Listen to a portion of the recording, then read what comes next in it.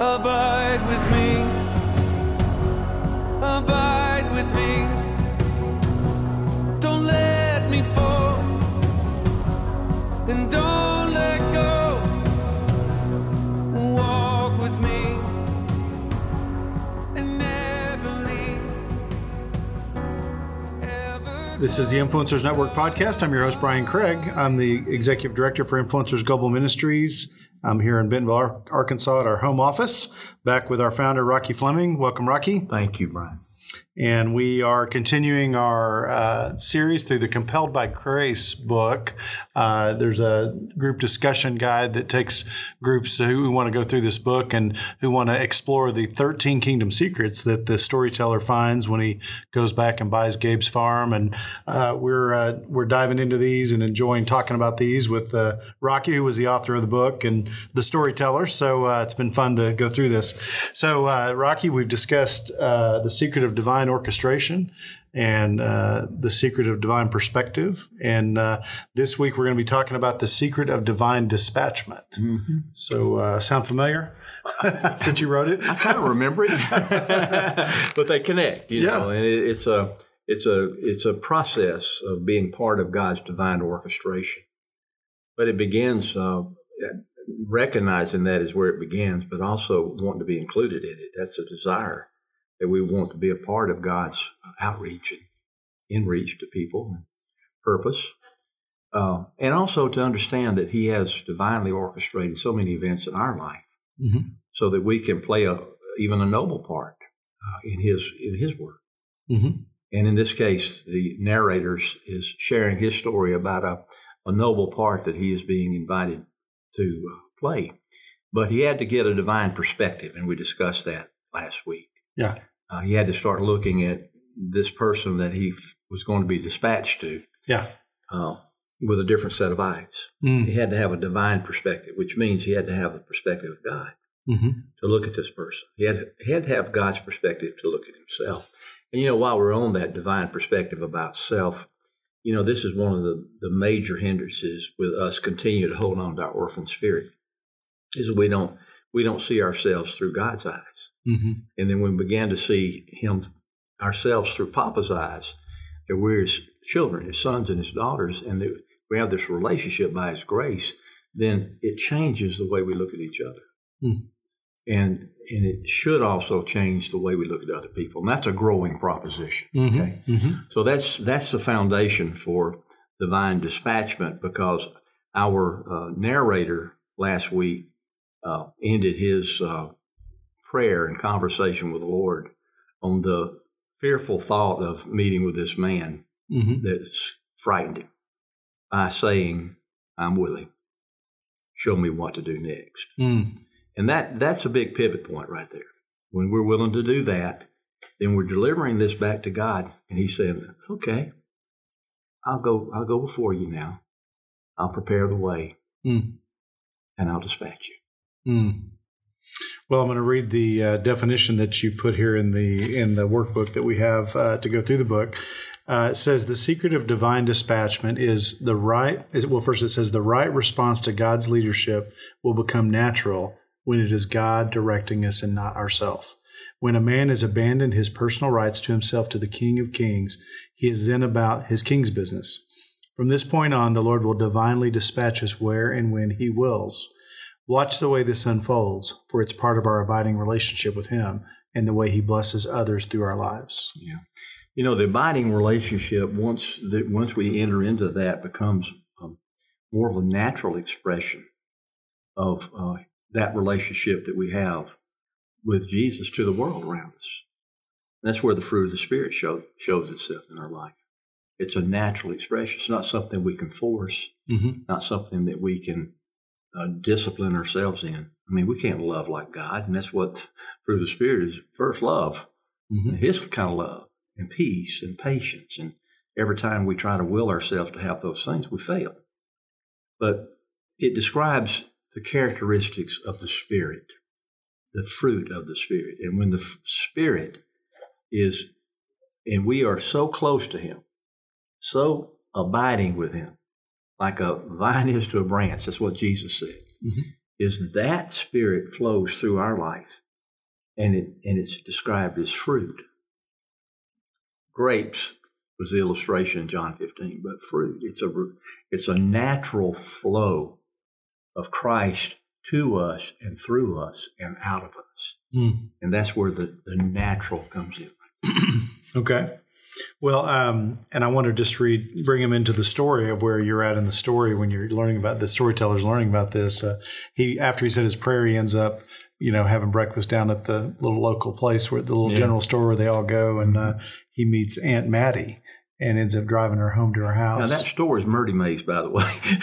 Murdy Mays. Uh-huh. Okay. All right. Her cafe. Do we need to know where that came from? As a matter of fact, I ate Murdy Mays. You did? Okay. Yeah. Okay. Yeah, I know it's a real name. all these things in your stories are real places and things that at least named different. They come from somewhere. Oh, yeah. No, yeah. From the South. Probably. So he's having a conversation with Aunt Mattie on the porch and finds out that she knows Ned, knows this big, he didn't even know his name, this big guy. His name is Ned. He had a name. And she talks about how she had helped give birth to him because she was a midwife. Yeah. And this is what he says. I sensed Aunt Mattie had been carrying a burden for a long time for this child, and the fact that she couldn't do anything to save his mother. She didn't say anything for several minutes, so I respected her silence and simply held her hand.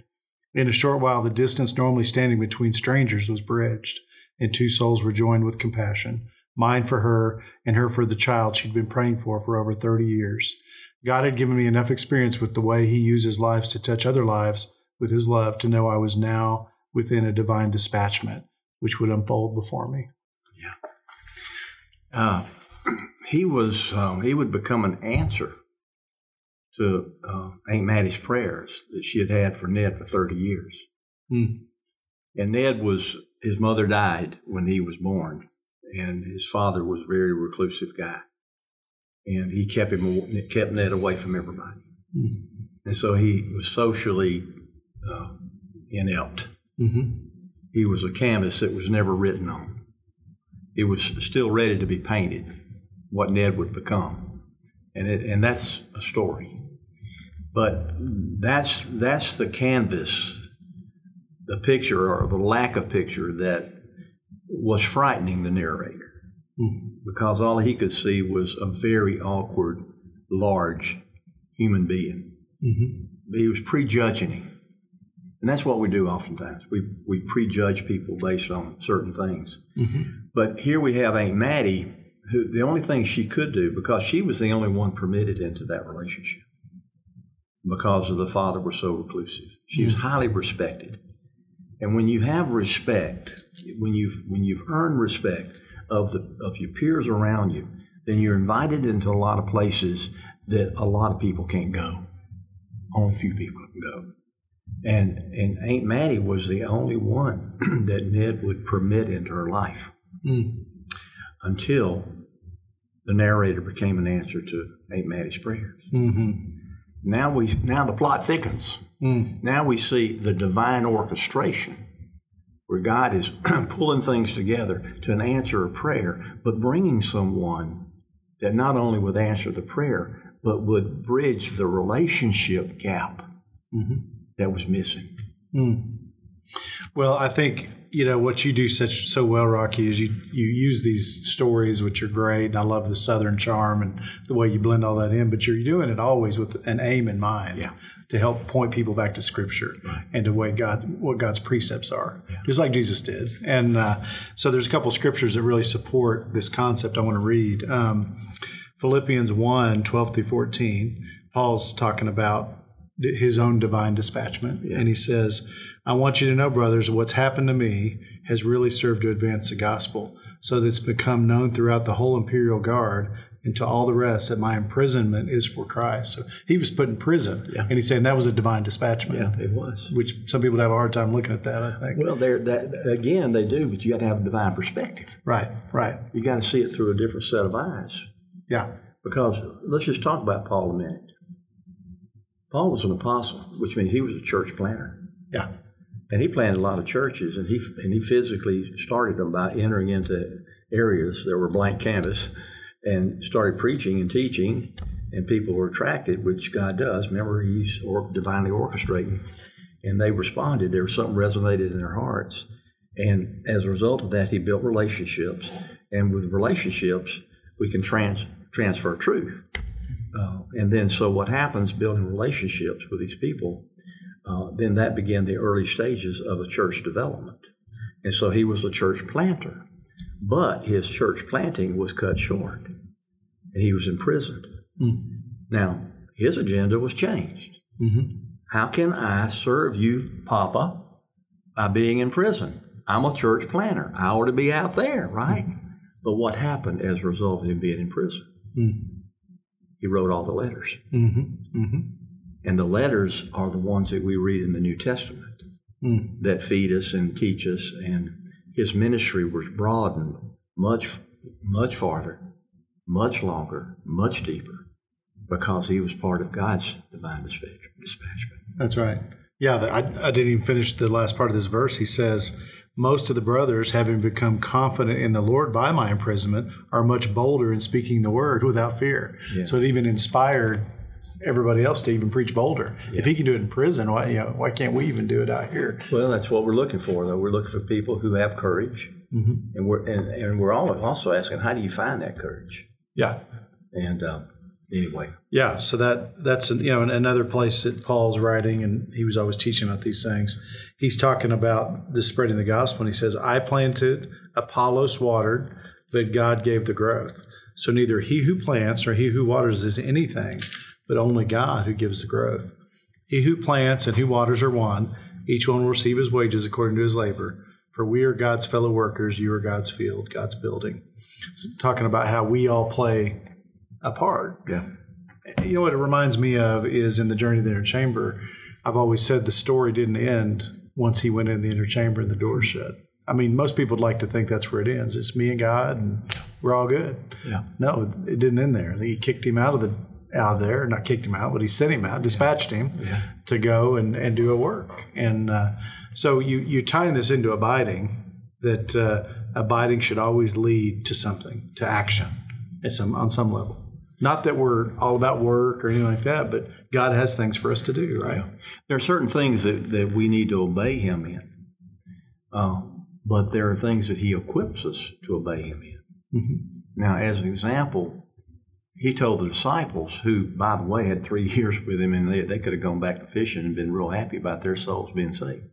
He wouldn't let them stay there. He wouldn't let them stay in the inner chamber. Yeah, right. He said, go and make disciples. Yeah. Now they were to engage in their mission. And they said, well, how can we do this? He said, well, wait a minute, I'm going to give you the Holy Spirit. And that empowered them. Mm-hmm. That enabled them. And they were able to do things that they didn't think they could do, like preach and teach and show wisdom and writing and all the other things that came along with the on-the-job training that the Lord gives us. But the point being is that we are called to go out to the world, taking Christ with us in our abiding relationship. He goes with us. Mm-hmm. Now, the thing that changes people is what they see in a messenger. And it's not the bravado, it's not the person itself, it's the Spirit of God that they sense and they see in that person. Mm-hmm. The fruit of the Spirit, His wisdom. Those are the things that come to the surface of our life and people relate with. So not only does he say, here's what you got to do, you got to take the step in obedience. But as you take the step in obedience, I will be there with you, equipping you and empowering you and bringing this into success. Mm. Well, and you said, you and I were talking about this earlier, and you said often we think it's all on our shoulders, but really most often there's other people he's calling it the same, to be part of the same mission. Yeah. I mean, to play a different part, but you don't ever have to do it all by yourself. And at a minimum, you have the Holy Spirit with you, but he also dispatches other believers to help on the same mission. And he's in them, too. The Holy Spirit works in other people's lives and brings us all together. I think one of the biggest problems why we have a hard time recognizing that is that we probably see ourselves as the hero of the story. Yeah. And we put too much of a burden on ourselves to to be the answer man, the working man, the guy that brings it together, to all the stuff that we feel like we got to do. Mm-hmm. And that's what heroes do. But we're not the hero of the story. We're a part of the story. We play our part. Christ is divinely orchestrating them. He is the orchestra leader. Okay, mm-hmm. I just sit in that chair over there, and when he points to me, I play my instrument, and my instrument is my gift. And so that gift, my gift, and your gift, and all these other gifts around us, when he's conducting it, creates beautiful music in this orchestra. And so this is what we see here. We see this dispatchment that this man was asked to play a part. And Aunt Manny was part of that orchestra. She had done her part and laid the groundwork that now the storyteller is going to come in and build. Make no mistake, though, that God is the one who is the orchestra leader. Yes, no doubt. Yeah. He's the conductor. That's right. So let me just think about this in my life or in someone's life. Years ago, I started noticing that when I first started trying to abide in Christ and seek the Lord, I would get into his word, I would journal, and then when I was praying, I was closed with the time of prayer and dedicating the time to the Lord. It seems like ideas would pop in my head, ideas to do something. Right. And I always wondered, is this just me or is this the Lord? And I started thinking, well, if it's happening while I'm praying, it must be the Lord, or at least I'll assume that it's from the Lord, and I'll start testing it out. And it seemed like every time I followed up on one of those ideas that popped in, I was hitting home runs. I mean, I knew that it was from Him. Do you think that's an example of divine dispatchment? Yeah, I think there are two thoughts I have on these ideas that pop into our head. Is the one that began at our prayer is not Him. I think that is to distract us. We bring distractions in with other thoughts, things that we need to do, things we ought to do, and we get ahead of it. But I do believe that, and this is what God's teaching me, is I got to go silent. I got to let those competing thoughts and everything and agendas stay outside, and I enter into prayer in silence, listening, and then after a period of waiting, reading Scripture, then I enter into conversation. And then in that conversation, oftentimes, and that's what you're describing, is I get an impression of something that I need to do. And then I think it's important to act on that. I do believe that. I do believe that happens. Happens to me. Yeah. And I had my old pastor put it this way. He said, if God's impressing something on you to do something that's in the way of showing love for someone else, you can trust that that's from Him because you're not that good. Yeah. That wouldn't be your idea. Yeah. If it's about loving others, that's always going to be a good thing. Whatever it is. Well, the Scriptures guide us in things that we need to react to that come out of prayer and prevent prayer. One is forgiveness, and the other is offending somebody. Leave your gift at the altar and go and repair that breach. So he puts a great importance on. Not only can we disrupt our prayer life and hurt it, but also he shows us how to open it up again. Well, yeah. I mean, I think, he's going to show us things we need to work on. Yeah. But he's also sometimes going to say, I need you to do something for me. Because sometimes, there was a crazy story. One of the journey groups I led that one of my co-guide felt a real strong impression to call one of our guys, and he just couldn't shake it. It was strange, to the point where he just felt like he was going to be disobedient if he didn't do it. And he called the guy, and this is no lie, the guy was about to take his own life. And just getting that phone call, and the guy he didn't even share that with him that night till later. But that phone call from that guide gave him the encouragement, gave him some strength to stand on. He was falling for the devil's lies and was in a real desperate place.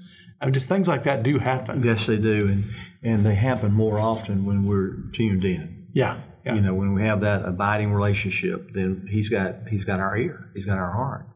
He can communicate with us, and we can communicate with him. But again, I think that what we're describing here, and you're describing in your own life, is you're part of a divine orchestration, part of a divine perspective that God has been teaching you through the years. and then you have been dispatched. That's right. Well, and I think this is part of the abundant life that I think Jesus described. To me, it's a joyful thing to know that we're part of God's purposes. Yeah. If we can spend all our life just worrying about ourselves and just forget everybody else. Which is how most people live, sadly. Yeah. But once you break through all that and you start living for God, it's really an adventure. I think it's a wonderful adventure. Well, let's talk about that adventure thing, okay? Because as you were talking about it, popped in my brain, and my thoughts. And one of the thoughts I had is that I'm dispatched to go on an adventure. So I go on the adventure. I prepare. I take all the stuff with me, and I get out there and I hack a trail. And I have to shoot the animals, and I have to camp out, and I have to do everything that is extremely hard. It's life-threatening. I get discouraged because I'm alone. I get discouraged because things aren't working too well for me. I get discouraged, and oftentimes I forget why I'm there. And then what I do is oftentimes quit.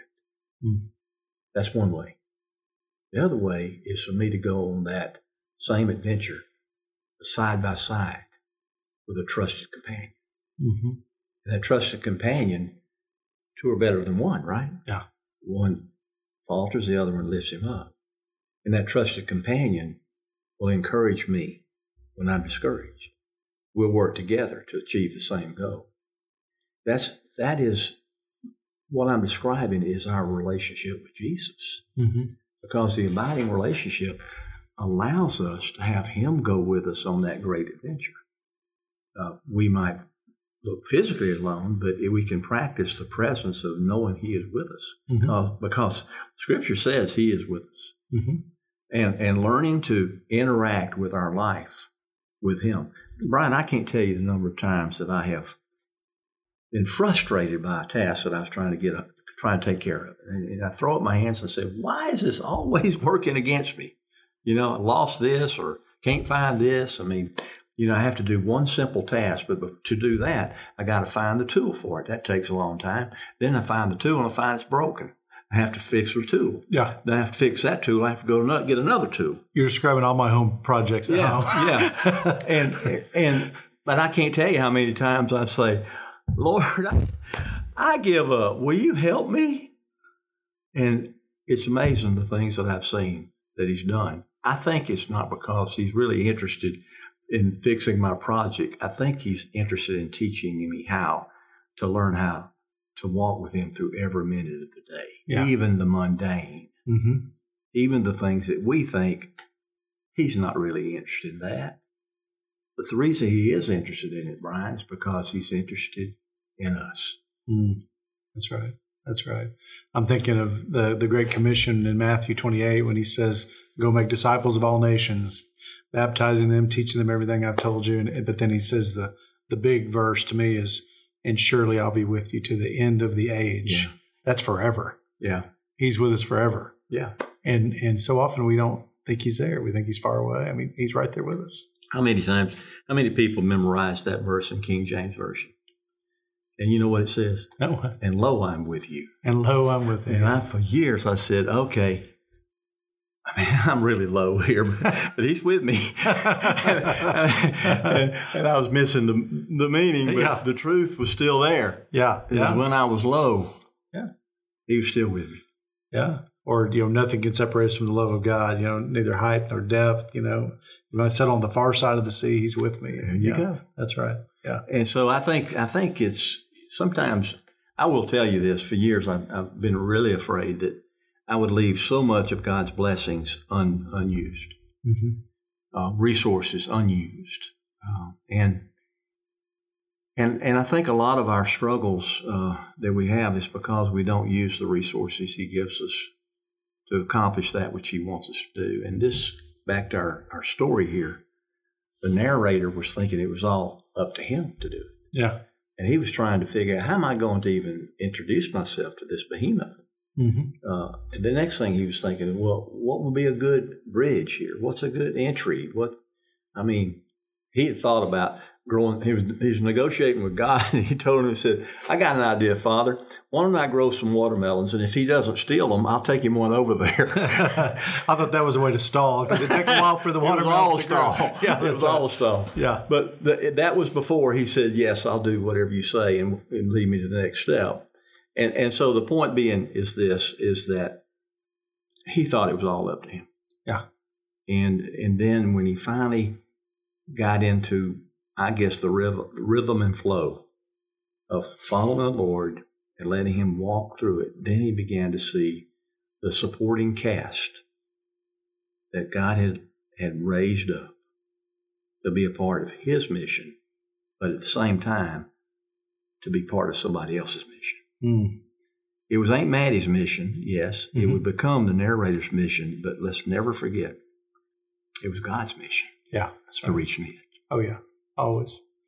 But he happened to put a really nice birthday cake in his hand, which was that bridge to get to Ned's heart, which is pretty cool. So, because God does that, He provides whatever we need for the situation that we're in to help us on that dispatchment.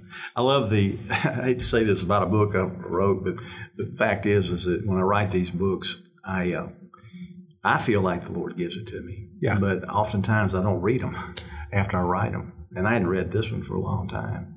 And I love the next part of this where it opened the door for Ned now to come over to enjoy being with the narrator. Yeah. And that takes it to another place. Oh, yeah. Well, just a few minutes left here, Rocky. I'm just thinking about people who are listening to this podcast today, and as we're talking about this, they're thinking about something that they know they're being dispatched to do. Yeah. And maybe they're fighting it. Maybe they're wrestling like our guy was, with needed the new perspective, whatever. What would you say to those people? Well, I want to go back to what you commented on, and I think that you see the truth of it. You know me well enough to know I write these books and these stories, these allegories, to deliver something else. Right. An allegory is a story within a story. Uh-huh. An allegory could be truth within a fictional story. Mm-hmm. And that's what this is. These are biblical truths that I feel a heart, God's heart, to deliver it to people in an understanding way where it will hit them in their emotional level. Because the heart is the deepest emotional part of us. And the Lord gave me these stories, human interest stories, as a means to deliver the real thing that I wanted to give them. Not an entertainment, but truths that they can apply to their lives. Now, with that said, I believe that there will be people on this, they're hearing this podcast, that will be processing through things. Mm-hmm. And this will be something that will help them understand, one, that God is with them. Mm-hmm. And God loves them. And God has a plan for their life. And His plans are good, and He wants to include them in His plans. Mm-hmm. And when we're included in His plans, we find the greatest purpose, the greatest significance, and the greatest joy to be a part of that. I think it's the message of the gospel. Mm-hmm. The gospel gives us hope. It gives us a future. And it gives us a constant relationship with God. And what I would like for these people who are out there to understand that as we process through this, enjoy the story and maybe our conversation, but more importantly, listen to the theology and ask, what is being said to me right now? Yeah. Yeah. Oh, and when, that's another side point is we should always test everything through the grid of Scripture. Always. If we think God's asking us to do something, if it's contrary to Scripture, that wouldn't be God. Yeah. But if it lines up with what you read in Scripture, that's a little more of a little litmus test there. So. Well, I know you need to finish this up, so I'll just make this comment. One of the things we do with the Journey to the Inner Chamber is it is, one, it's a vision, and second, it's an allegory. And it's the beginning of all the books, is introduction of Gabe, introduction of the narrator. But after we ask people to read that, then we have a 6-week discussion of it. And this is where on every point that is in there, we pull out the Scripture. Yeah. And say, now, let's pull out the theology here and look at the theology. Refugee camp. all have lost and gone astray, right? You have the demons, you have the darkness, you have the future, you have the counterfeits, you have the deceptions. All the scriptures that we point to in these meetings that we have with people is to help them understand that this is not about a book. Mm-mm. It's about God's reach to us. And this is just a creative means to help you understand it. That's right. all it is. That's right. Well, good. Well, we will we'll look forward to next week, Rocky, when we're going to be talking about the secret of divine preparation is our next secret we're going to be talking about. And we'll keep talking about the story, too. So this is fun. He will prepare us yeah. what he dispatches us to. So there's a link, kind of almost a sequence of all these sequences. Always an end game that God's got in mind. Yeah, that's right. Good. Well, thank you, Rocky. Well, this has been the Influencers Network podcast. Hope you're enjoying this series on Compelled by Grace and the 13 Kingdom Secrets. If you want to get a copy of the book, if you don't have one, or the little discussion guide, you can go find those at influencers.org.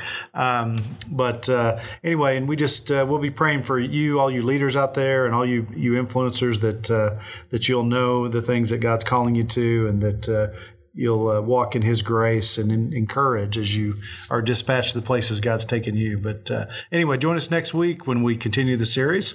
I'm Brian Craig, Executive Director for Influencers Global Ministries, encouraging you to abide in Christ and go make disciples. God bless you.